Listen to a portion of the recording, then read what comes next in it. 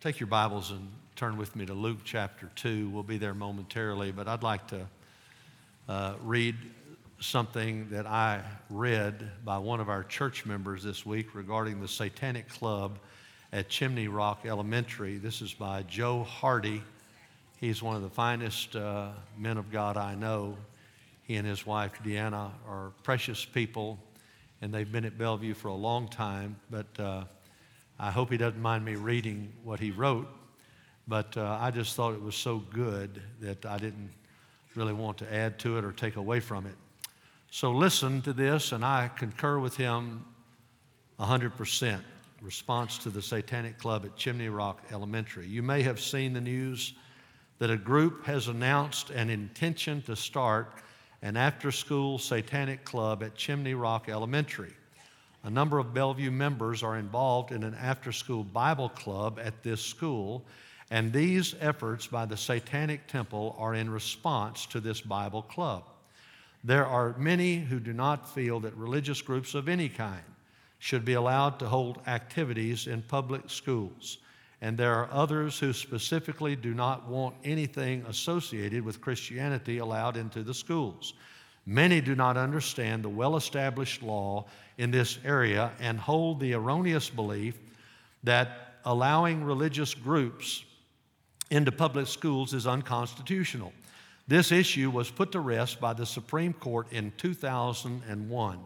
In Good News Club versus Milford Central School, 53 U.S. in 2001, the Supreme Court held that where a school district allowed for groups and clubs to use its facilities for extracurricular activities, to then discriminate against those of a religious nature was an unconstitutional violation of free speech. Accordingly, where a school district allows for its facilities to be used for extracurricular activities, Bible clubs or any other religious clubs cannot be prohibited. When opponents of after-school religious clubs discover that these clubs are allowed to legally meet, a common strategy is to then attempt to start a satanic club in an effort to shock or scare people, or parents, faculty, or the school district.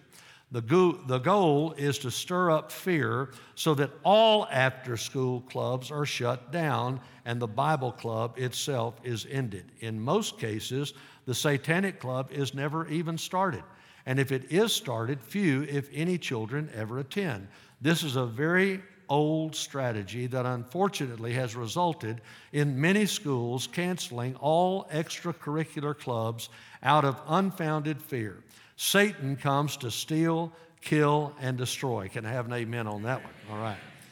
It is our hope that the children of our county will not be robbed of good extracurricular activities out of a fear of an enemy who has already been defeated. How should we respond? Number one, pray that God will crush all efforts to remove Bible clubs from our public schools. Number two, pray that He will raise up volunteers to go into our schools with the gospel. It does little good to stand up and protest against Satan's work if we're not willing to do God's work. Amen. I'm going to read that one again. It does little good to stand up and protest against Satan's work if we're not willing to do God's work. Number three, ask God if He would have you volunteer in a Bible club in one of our schools. Number four, inform people of the truth. Explain that this is not an effort to start a satanic club, but it is merely a ploy to end the Bible clubs. The superintendent of the Shelby County Schools and the Board of Education have responded appropriately. They have no legal right to keep this club from meeting, and they should not be in any way criticized for the way they have handled this issue. All throughout God's Word, God tells us, fear not. We support the school districts in Shelby County and the surrounding area, and we pray that they will not afford any weight to these efforts to steal away extracurricular activities and then enhance and enrich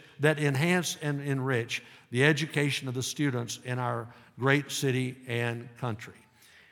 Folks, in this wicked day, we have to be as wise, this is me talking now, as a serpent as innocent as a dove, because we are sheep among wolves.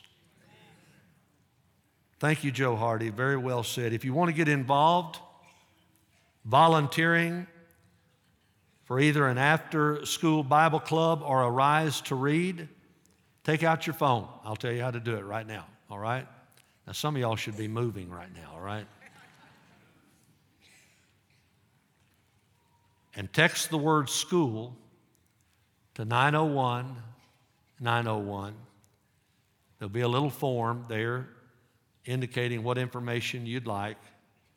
Fill that out, and somebody on our missions team will get with you that information soon. Let's pray. Father, I thank you for this well-written statement by Joe Hardy. I thank you for his love for you. I thank you, Lord, for his sweet family, and Lord, they are many generations here at Bellevue. Thank you, Lord, for him. Such a well-written, such a wise word in a day of so much misleading statements, God. I pray that you would be with all the schools in our county and, Lord, across the Mid-South, that we would have Bible clubs in every single one of them. And I pray that Jesus will be exalted. In Jesus' name we pray. And if you agree with that, say amen. All right. That's not my sermon, though. And I got to find my sermon. So y'all just talk to each other real quick. All right. Got it. Man, I'm so quick. I'm so smooth with all that stuff. Donna's down there going, help him, Lord, help him. All right. Every year at this time, Donna and I like to watch old Christmas movies. Old Christmas movies. And one of my favorites is Miracle on 34th Street. How many of you ever read that? Woo, got it. Man, somebody amen that. All right. The story in that movie takes place between Thanksgiving and Christmas in New York City, and the plot was for Santa Claus, a.k.a. Kris Kringle, trying to convince a little girl to believe that it was really him. Now, I'm not going to go into details. It's a real cute movie. It won, back in the day, 3 Academy Awards. This was the original one in 1947, right after World War II. But indeed, Miracle on 34th Street has become a perennial Christmas favorite. I've already watched it. I think Donna was watching it with me. If not, we'll watch it again. It'll be fine with me. But I want to ask you a question. Do you believe in miracles? How many of you believe in miracles? Anybody? You know why I believe in miracles? Because the Bible believes in miracles. I believe in miracles because God believes in miracles, and I believe the Bible. In fact, the Bible begins with a miracle. In the beginning, God created the heavens and the earth. That's miraculous, is it not? And the last verses in the Bible in Revelation talk about the second coming of Jesus. So that's miraculous, is it not? So it begins and it ends with a miracle. It's a miraculous book. But the greatest miracles in the Bible are all about Jesus. I was reading, and my wife told me about this guy, Peter Stoner, a Christian writer, the chairman of mathematics and astronomy at Pasadena College back in the 1950s. He wrote a book called Science Speaks. He concluded that the prospect of anyone fulfilling just 8 prophecies about Jesus' birth and childhood was just 1 in 10 to the 17th power. That's a 10 with 17 zeros. I don't even know how you pronounce it. Stoner describes it by saying, suppose we took 10 to the 17th power silver dollars, laid them on the face of Texas. They will cover all the state 2 feet deep. Now mark one of those silver dollars and stir the whole mass thoroughly all over the state. Blindfold one man, tell him to travel as far as he wishes. But he must pick up just 1 silver dollar and say that that's the right one. What chance would he have of getting the right one? The same chance that the prophets would have had of writing these 8 prophecies and having all of them come true in only one man. And if you got lost in that, just listen to it on YouTube and you can get it back again, all right? But Jesus' fulfillment of messianic prophecies is one of the greatest reasons we know that the Bible is the Word of God and that Jesus is the Messiah, the Christ. So I want to talk to you this morning about miracles of the first Christmas. Luke chapter 2, verses 1 through 20. First of all, in the first Christmas, we see a miraculous promise. A miraculous promise. Look at verse 1. In those days, a decree went out from Caesar Augustus that a census be taken of all the inhabited earth. This was the first census taken while Quirinius was governor of Syria. Every time I read this, I'm amazed. God used this pagan emperor, Caesar Augustus, to fulfill a prophecy by the Old Testament prophet Micah, and Caesar didn't have a clue that he was helping fulfill scriptural prophecy. Caesar Augustus was probably the most powerful man in the world in the first century. He led the Roman Empire. The Roman Empire lasted for 1,000 years. That's why Hitler wanted to have a 1,000-year reign with his Nazi regime. And under Augustus, Caesar Augustus, there were 45 million people in the Roman Empire. Only 4 million were Roman citizens. The rest were subservient civilians. The city of Rome was the largest city in the world at that time with just over 1 million people. And here you have Joseph and Mary, 2 little poor people living in the little bitty town of Nazareth under Roman law, and God sovereignly moved Joseph and Mary, she's pregnant with Jesus, to Bethlehem because of this man's edict for everybody to go back and to make sure that they signed up and they were registered. God moved Joseph and Mary to Bethlehem, back to his hometown, their hometown, where the Old Testament prophet said that Messiah would be born. Let me read it to you out of Micah chapter 5, verses 2 through 5. But as for you, Bethlehem Ephrathah, too little to be among the clans of Judah, from you one will go forth for me to be the ruler in Israel. That's Jesus. His goings forth are from long ago, from the days of eternity. That's the eternality of Jesus Christ. He's always existed, he always will. Therefore, he will give them up until the time that she who is in labor has borne a child. There's the virgin birth. Then the remainder of his brethren will return to the sons of Israel, and he will arise and shepherd his flock in the strength of the Lord, in the majesty of the name of the Lord his God, and they will remain, because at that time he will be great to the ends of the earth. This one will be our peace. Let's thank the Lord for the Lord Jesus Christ right now. Amen. Amen.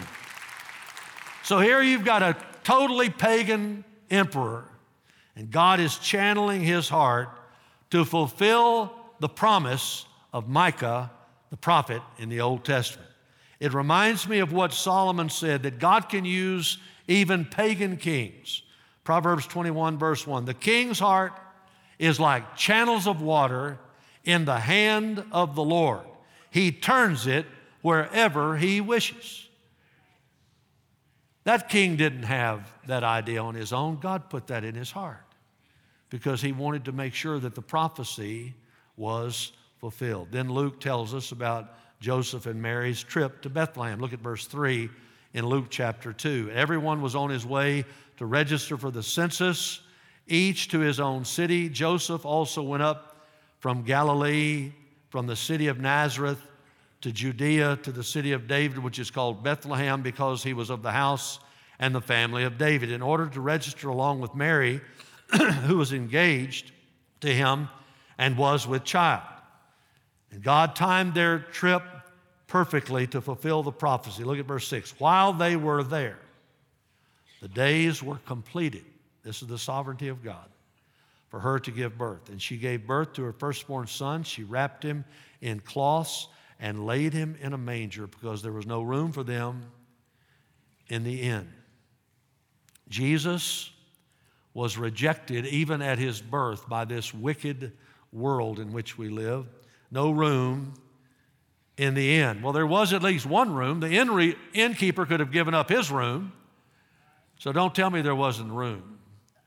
But the world doesn't make much room for Jesus. And you know, later on in his ministry, Jesus would say these famous words in Matthew 8:20, "The foxes have holes and the birds of the air have nests, but the Son of Man has no place to lay his head," not even as a little baby.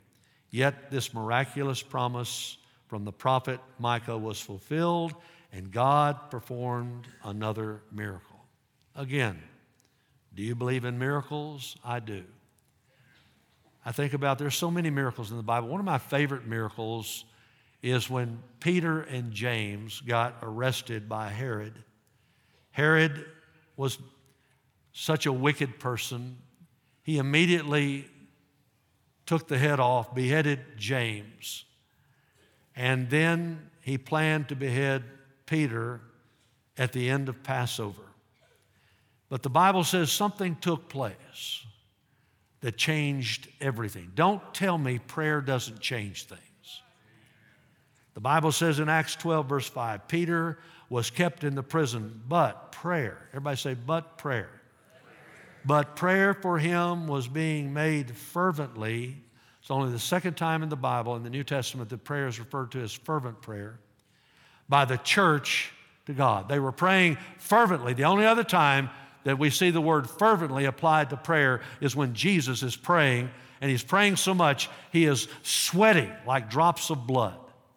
And the Bible says he was in Gethsemane. They made fervent prayer by the church, and God answered their fervent prayer. Don't you tell me that God doesn't answer prayer. Don't you tell me that God doesn't change situations when God's people pray and they pray their hearts out to the Lord. It's never, time spent in prayer is never wasted time. You lay up treasure in heaven by praying. It's burning incense that will last forever. Notice what happened when they prayed. God sent an angel and things started happening. Go on and read in Acts 12, on the very night when Herod was about to bring Peter forward. Peter was sleeping between two soldiers, bound with two chains. Guards in front of the door were watching over the prison. Behold, an angel of the Lord suddenly appeared, and a light shone in the cell. He struck Peter's side, woke him up, saying, "Get up quickly." And his chains fell off his hands. And the angel said to him, "Gird yourself and put on your sandals." And he did so. And he said to him, "Wrap your cloak around you and follow me." And he went out. Don't you just like the way that guy talks? He's to the point. Amen? I like that angel. All right. And he went out and continued to follow, and he did not know, Peter didn't know, that what was being done by the angel was real, but thought he was seeing a vision. And when they had passed the first and second guard, they came to the iron gate that leads into the city, which opened for them by itself. How many of you ever heard somebody say, "God opened doors for me"? Well, he can. He can. That angel had it going on here. And they went out and went along one street. Immediately the angel departed from him. I like that. He didn't say, "Would you like to thank me?" He just did God's will and went right on. He didn't need anybody to brag on him and thank him or anything. He departed from him. When Peter came to himself, he said, "Now I know for sure that the Lord has sent forth his angel and rescued me from the hand of Herod and from all that the Jewish people were expecting." Now, shortly after this, God killed Herod. He killed him. He killed him. If you read about it, it doesn't say that he died and the worms ate him. It said that the worms ate him and then he died. Just thought I'd throw that in to let you know that God took care of that guy. But Peter went right on preaching the gospel. Amen? You don't have to defend yourself against your enemies. God will do that. God will do that. Many people don't believe in miracles until they need one. One day you might need a miracle. You'll start believing in them. God still performs miracles. He still miraculously saves lost people. God still heals sick people. God still sets sinful people free from spiritual bondage. Jeremiah 32:17. Ah, Lord God, behold, you've made the heavens and the earth by your great power and your outstretched arm. Read the next part with me out loud, good and strong. Nothing is too difficult for you. Let's give him praise right now in his house. Amen. I like Matthew 19:26. Looking at them, Jesus said to them, with people, this is impossible, but with God, read the last part with me, all things are possible. God can even take an old crusty Caesar, pagan as he can be, immoral, probably a drunkard. God channeled his heart to make sure that Jesus would be born in Bethlehem. What a miraculous promise. Notice, secondly, in the first Christmas, we also see not only the miraculous promise, but we see miraculous praise. Look at verse 8. Miraculous praise. In the same region, there were some shepherds staying out in the fields, keeping watch over their flock by night.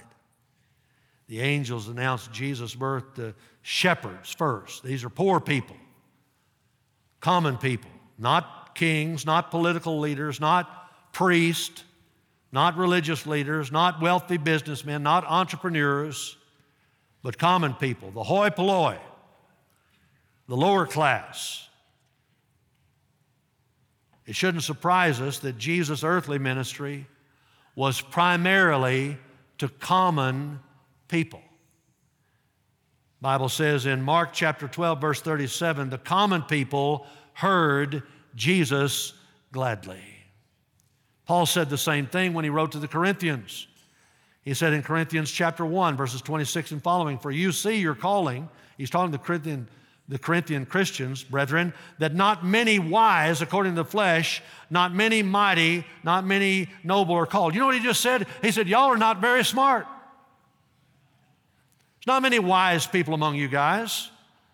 Not many mighty, not many noble are called. But God has chosen the foolish things of the world to put to shame the wise. God has chosen the weak things of the world to put to shame the things which are mighty. And the base things of the world and the things which are despised, God has chosen.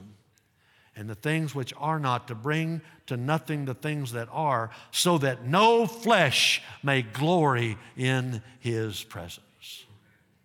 God loves common people. He uses common people.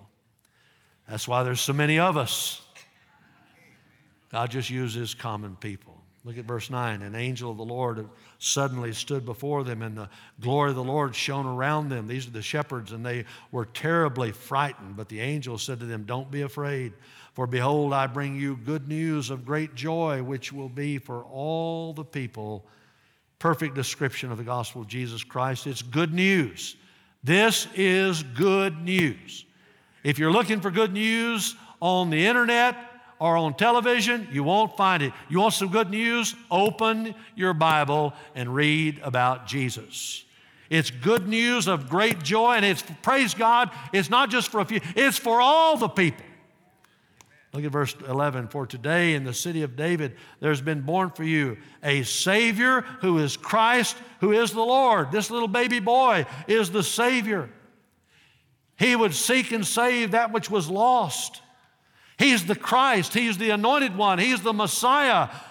He's the Lord. He's King of kings and Lord of lords, even though he's just laying there as a little baby. Jesus is anointed. He's the Messiah. He's the King. He came to save. Verse 12, this will be a sign for you. You're going to find a little baby wrapped in cloths, lying in a manger. Indeed, a baby wrapped in swaddling clothes and lying in a cave or a barn somewhere in a manger. That's unusual, to say the least.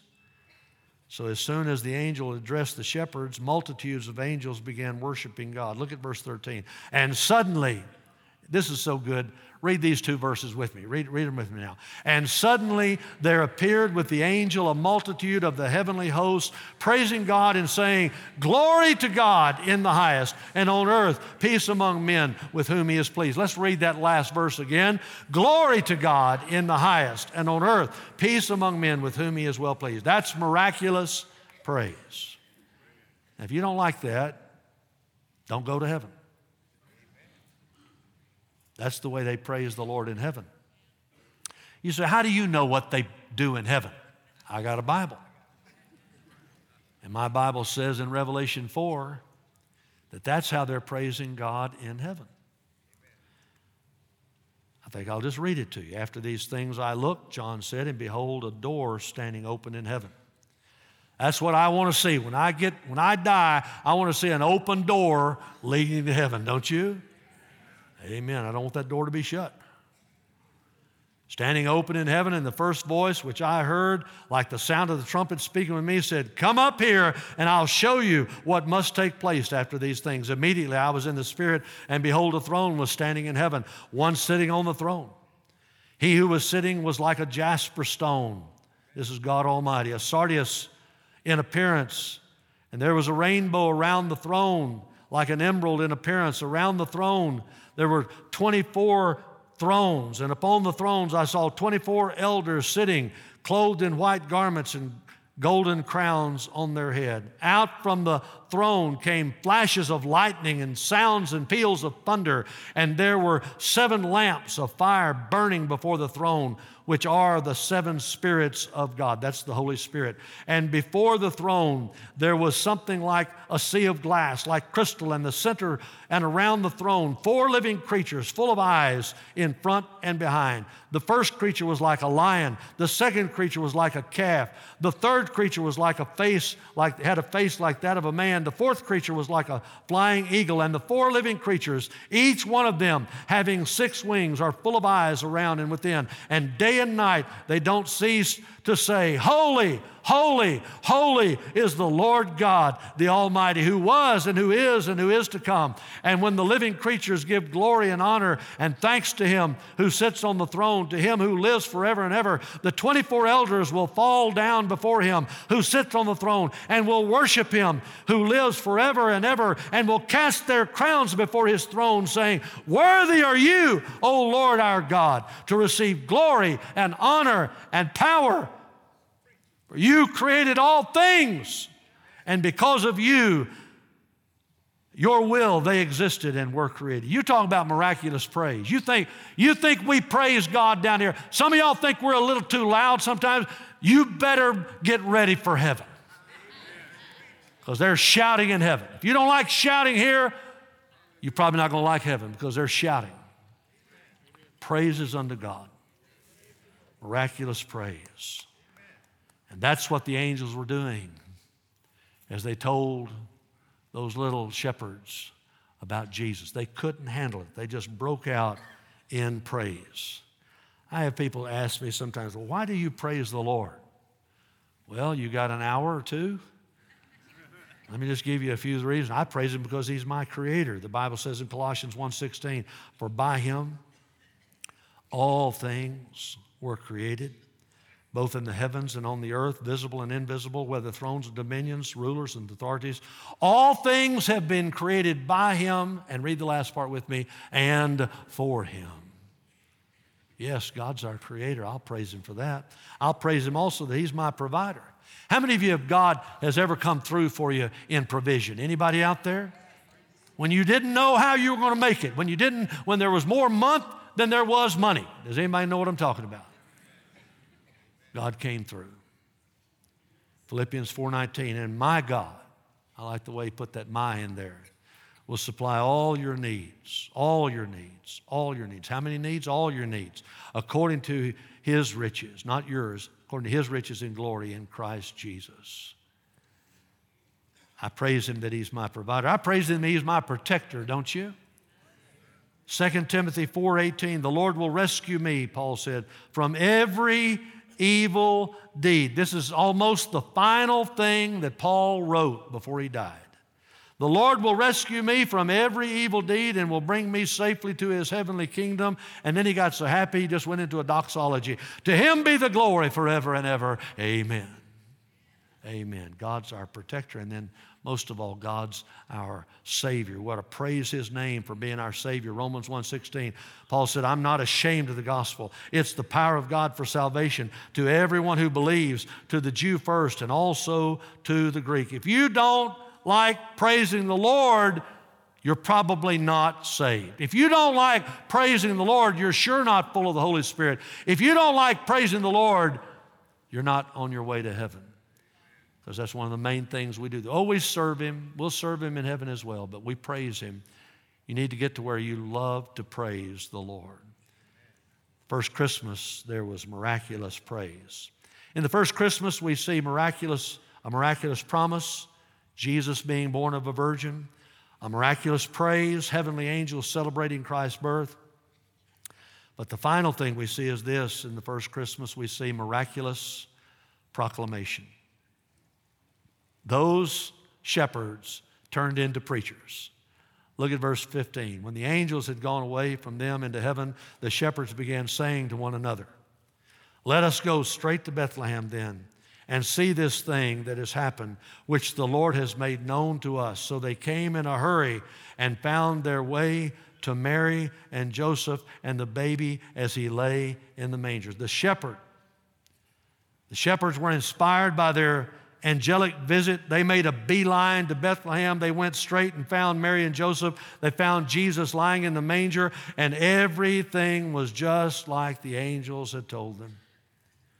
And when they saw Jesus, they just poured out this miraculous proclamation of what the angel had told them to say. They shared with Joseph and Mary. Don't you know this was a comfort to Joseph and Mary's heart? When somebody comes along and just gives you a word that's from God, doesn't that give you comfort? Here's Joseph, here's Mary. They're in a barn. Their son's in a stable, and he's down in a manger, and here come these people out of nowhere and say, hey, whoa, wait, you guys are the one that the angels told us about. The angels came and told us all about this. And these shepherds are pouring out their heart, and I can just see Joseph and Mary saying, well, praise God. That's a confirmation. That's a confirmation that we're in the will of God.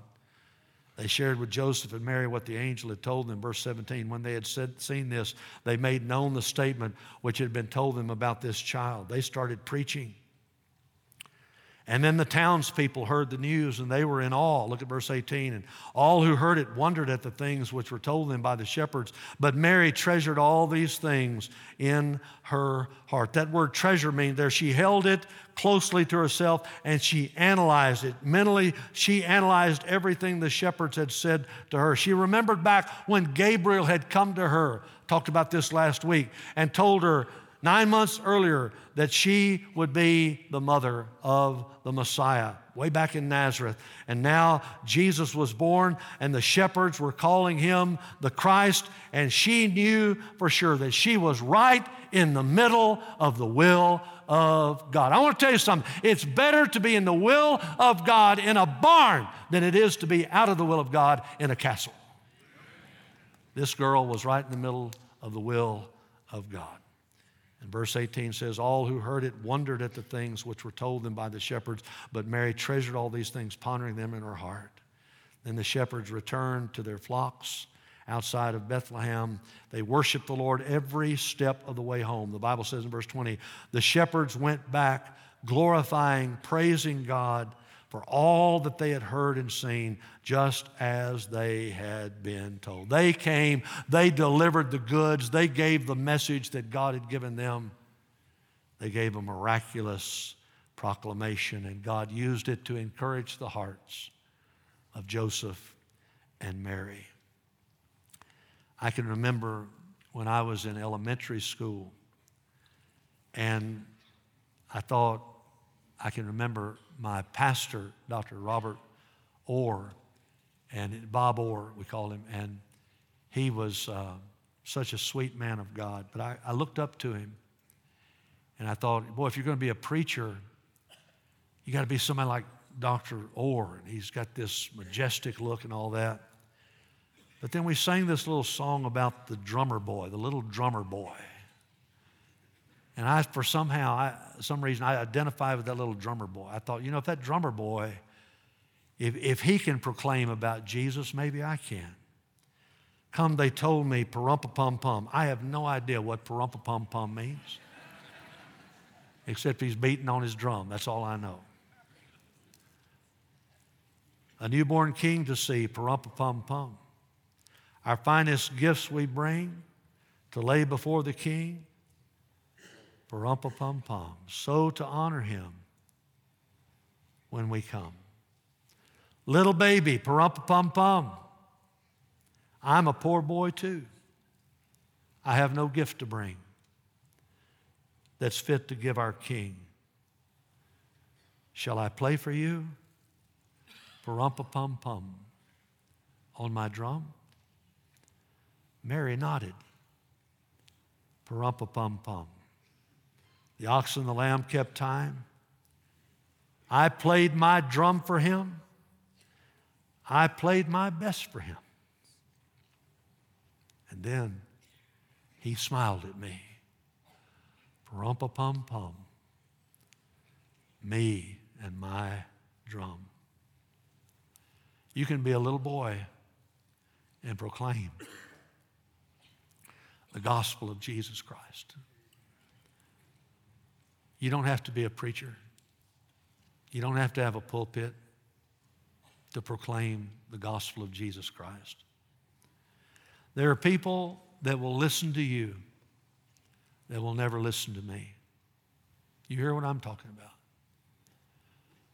You know people that would never darken the door of Bellevue Baptist Church for whatever reason. They're not bad people. Some of them have been hurt. Some of them have been wounded. But they won't come to this church. And if I tried to share the gospel with them, they knew who I was, they'd write me off. But they listen to you because you work with them. You live in their neighborhood. They see you pulling out every Sunday morning. They're wondering what it's all about. And you listen to what I'm about to say. I'm not just saying this. People are more open to the gospel of Jesus Christ at Christmas time than any other time of the year. You say, well, what do I do? Well, share your testimony about how you got saved. Open up a conversation. Just be nice to them.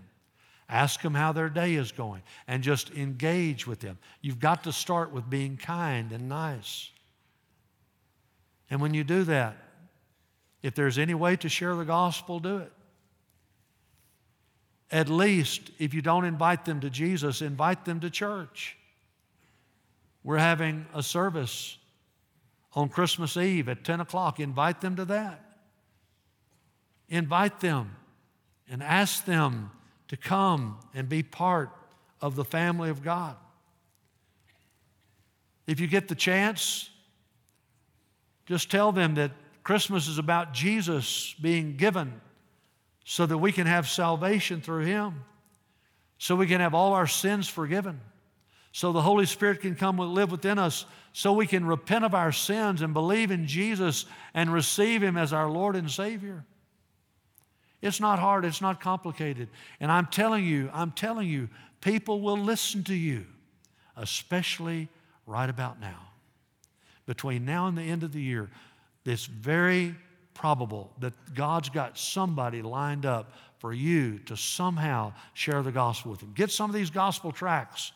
There they are right over there by that tree, right over there. Get some of these gospel tracts and just hand them one of those. Did you know, I had a professor tell me one time in seminary, they said they did a survey, and before that gospel tract is finally thrown away, 7 different people will read it if you just pass out a gospel tract. Anybody can do that. You can share your testimony. Tell them about what it was like before you got saved, what it was like when you got saved, and what it's like now that you are saved. It's simple. Just do it. Do it. Take a moment and let God let you give out miraculous proclamation about Jesus. Oh, do you believe in miracles, preacher? I sure do. I believe Christmas is filled with miracles. I look at this text and I see the miraculous promise of Jesus being born of a virgin. I see that miraculous praise, all those angels celebrating God. I'm going to be with them one of these days. You are too if you know the Lord. Miraculous proclamation, these shepherds turning into preachers, sharing the angelic message. Oh yeah, I believe in miracles. I believe the greatest verse about miracles is the greatest verse in the Bible, John 3:16. Let's read it together. For God so loved the world that he gave his only begotten Son, that whoever believes in him shall not perish, but have eternal life. Sweet little Jesus boy, born in a manger, sweet little holy child. We didn't know who you were. We didn't know you came to save us, Lord. Look how we treated you. Our eyes were blind. We could not see. We didn't know it was you. Sweet little Jesus boy, born long ago in a manger, sweet little holy child. Lord, we didn't know who you were, but we know who he is now, don't we? Let's give him praise for Jesus Christ. Amen. Amen.